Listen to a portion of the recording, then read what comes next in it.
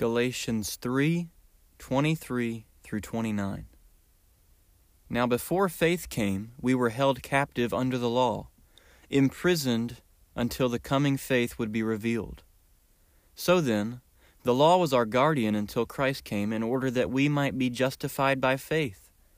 But now that faith has come, we are no longer under a guardian.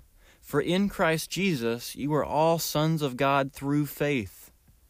For as many of you as were baptized into Christ have put on Christ.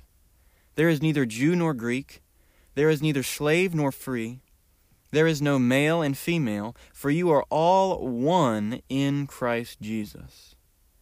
And if you are Christ's, then you are Abraham's offspring, heirs according to the promise.